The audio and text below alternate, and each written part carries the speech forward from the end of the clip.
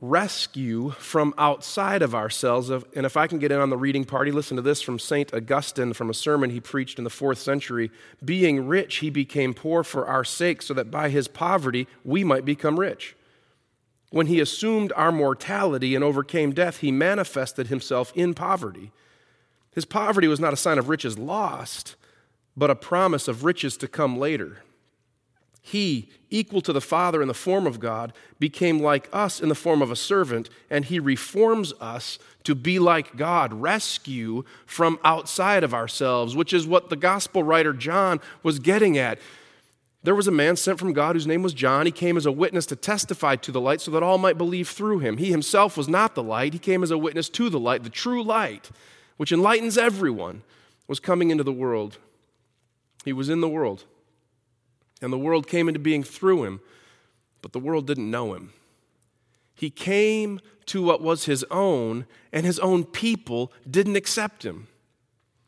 But to those who received him, who believed in his name, he gave power to become children of God, born not of blood or of the will of the flesh or of the will of man, but of God.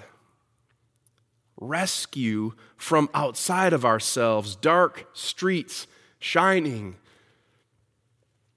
What an interesting line John uses. He came to what was his own, and his own people didn't accept him. He came to rescue. They wanted him to reassure. They were just fine. They were actually better. He came to rescue. They wanted him to reinforce their prejudices and preconceived ideas about the way things ought to go. He came to rescue, a God mission that included a manger and required a cross. No wonder they didn't accept him. Though claiming to be God, he went the way of humility.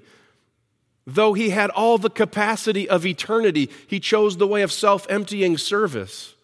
Though he could raise the dead, he chose to suffer the traitor's death himself. No wonder they didn't accept him. And I wonder, would we accept him now? He came to what was his own, and his own people didn't accept him. I want you to listen with me, launching from John's gospel into Matthew's. Matthew on the cross. When Pilate saw that he could do nothing, but rather a riot was beginning, he washed his hands before the crowd and said, "I'm innocent of this man's blood. See to it yourselves." And all the people as a whole said, "Let his blood be on us and on our children." So he released Barabbas for them, and after flogging Jesus, he handed him over to be crucified. The soldiers of the governor took Jesus into the governor's headquarters, and the cohort gathered around him. They stripped him of his clothes and placed a scarlet robe on him. They twisted thorns into a crown and placed it on his head. They put a reed in his right hand. They knelt before him and mocked him, saying, "Hail, King of the Jews." They spat on him and struck him with the reed on his head. Then after mocking him, they stripped him of the robe and put his own clothes on him. And they led him away to be crucified. On the way, they came to a man from Cyrene named Simon, and they compelled this man to carry his cross. When they came to Golgotha, which is the place of the skull, they offered him wine to drink mixed with gall, but when he tasted it, he refused to drink it. When they had crucified him, they divided his clothes among them by casting lots. Then they sat down and watched over him. Above his head, they placed the charge against him, which read, "This is Jesus, the King of the Jews." 2 bandits were crucified with him, one on his right, the other on his left. The passerbys derided him, shaking their heads. "You who would destroy the temple and rebuild it in 3 days? Come down from the cross, save yourself. if you are the Son of God. The chief priests also, with the scribes and the elders, mocked him. He saved others. He can't save himself. This is the King of Israel. Let him come down from the cross now, and then we will believe. He trusts in God. Let God deliver him now if he wants to. For he said, I'm God's son. The bandits who were crucified with him also mocked him. At noon, darkness covered the whole land until 3 o'clock in the afternoon. At about 3 o'clock, Jesus cried out in a loud voice, Eli, Eli, lema sabachthani, which means, my God, why have you forsaken me? The crowd who heard it said, listen, he's calling for Elijah. Then one of them ran, got a sponge, filled it with sour wine, put it on a stick, and offered it to him. But the other said, wait, let's see if Elijah comes to save him. Then Jesus cried out in a loud voice again and breathed his last. The curtain in the temple was torn in two from top to bottom. The earth shook, rocks split. The bodies of the saints who had fallen asleep were raised, and after the resurrection, they came out of the tomb and entered the holy city and appeared to many. When the centurion and those who were with him watching over Jesus saw the earthquake and all that took place, they were terrified and said, truly, this man is God's Son. This is the word of the Lord. It's Matthew 27, 24 through 54. He came to what was his own, and his own people didn't accept him.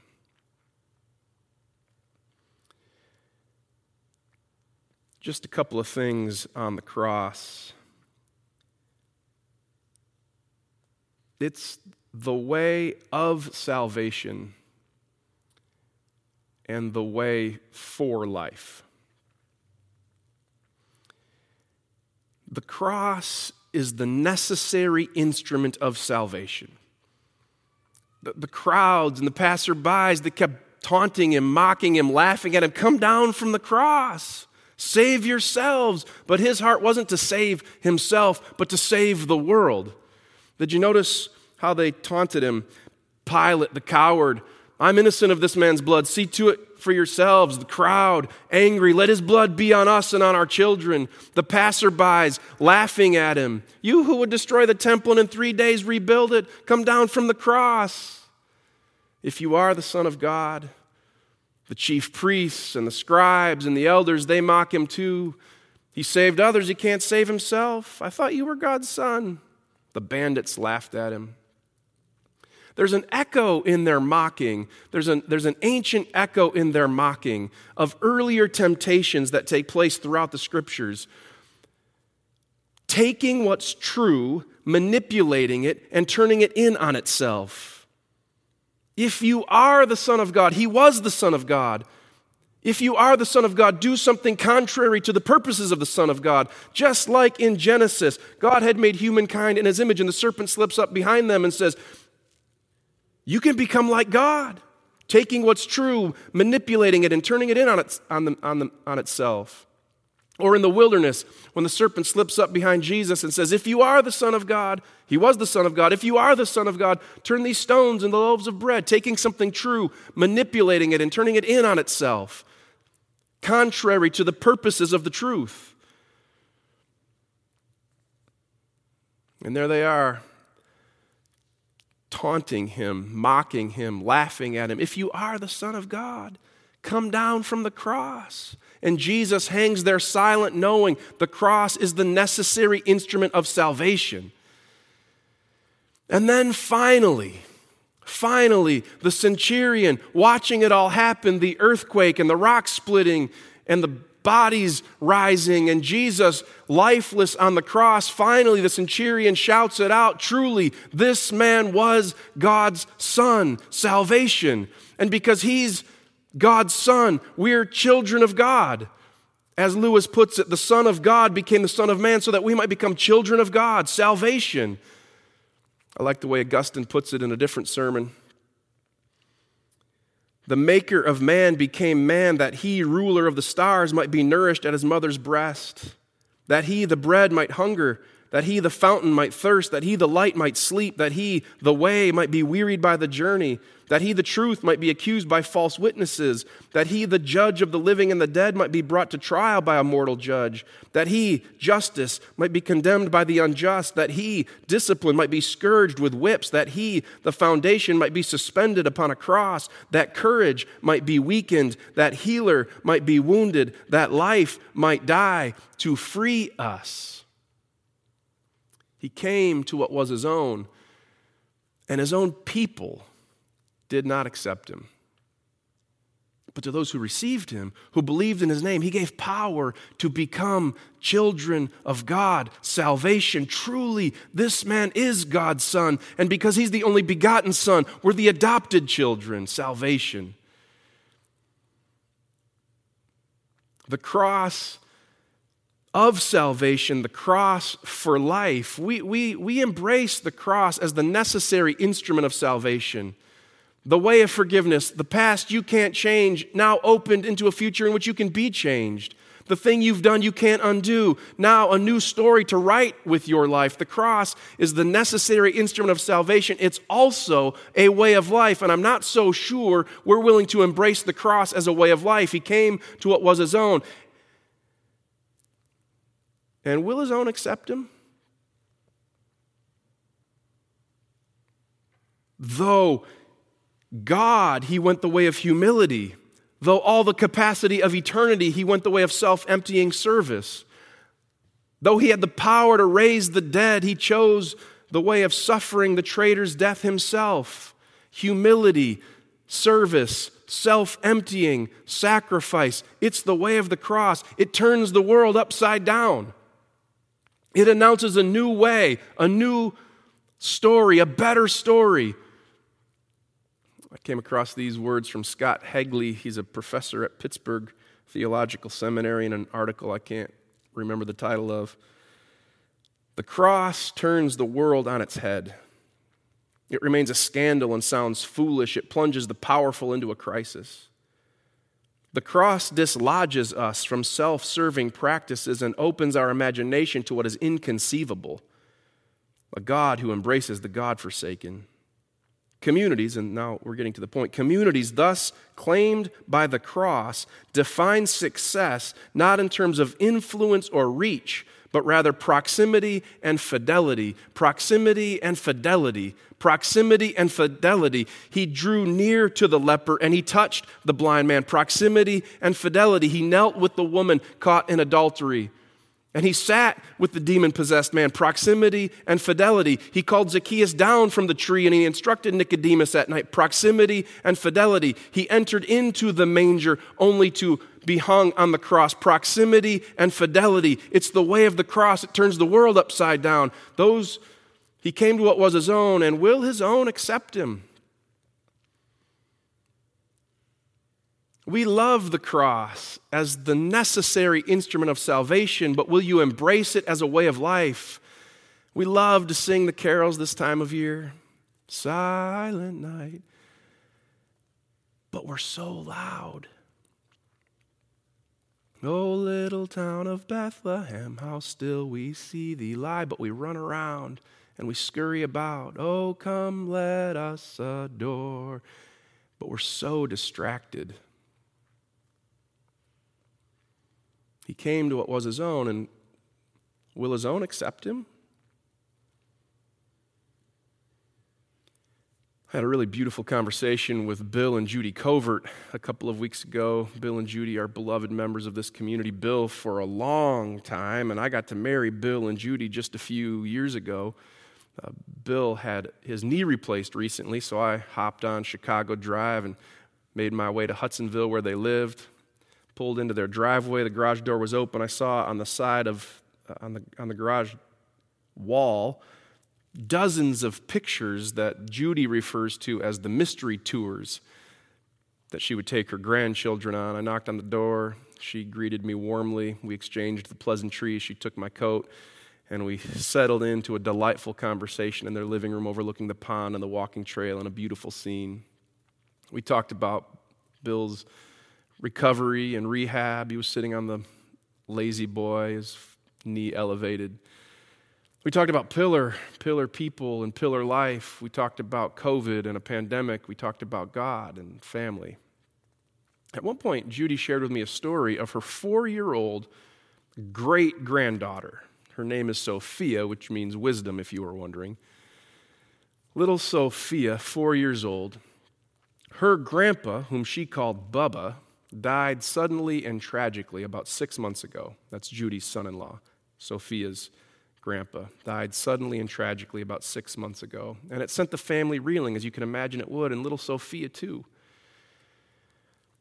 A month or so ago, their family was gathering for a trunk or treat party at a local church. I think it was in Jenison somewhere. And after they had done their trunking and treating, they made their way into the church's fellowship hall for a lunch or a dinner of some kind or another, and Sophia's mom recognized Sophia was no longer with her at the table when she noticed her over in the corner of the fellowship hall, on her knees, hands folded, head bowed at the foot of the cross. Here's a picture of little Sophia someone captured. Her mom or friend, I'm not sure which, went over to her, picked her up, asked her what she was doing. She said, "I had to talk to God. I wanted to know if Bubba's okay." And you can imagine their hearts melted. And then Sophia added, "Someone told me he's okay." Here's another picture of Sophia at the cross, the once folded hands and bowed head, now head lifted in adoration, eyes open towards the cross. Beyond the image of a 4-year-old daughter named Wisdom, whose faith is sincere, I wonder if it's not an image for all of us, for a way of life, looking towards the cross, going the way of the cross. He came to what was his own, and will his own accept him? God goes the way of humility, infant child, cold manger, unsuspecting mother. With all the capacity of eternity, he empties himself. With the power to raise the dead, he suffers the traitor's death. He came to what was his own, and will his own accept him? In the name of the Father, and the Son, and the Holy Spirit. Amen.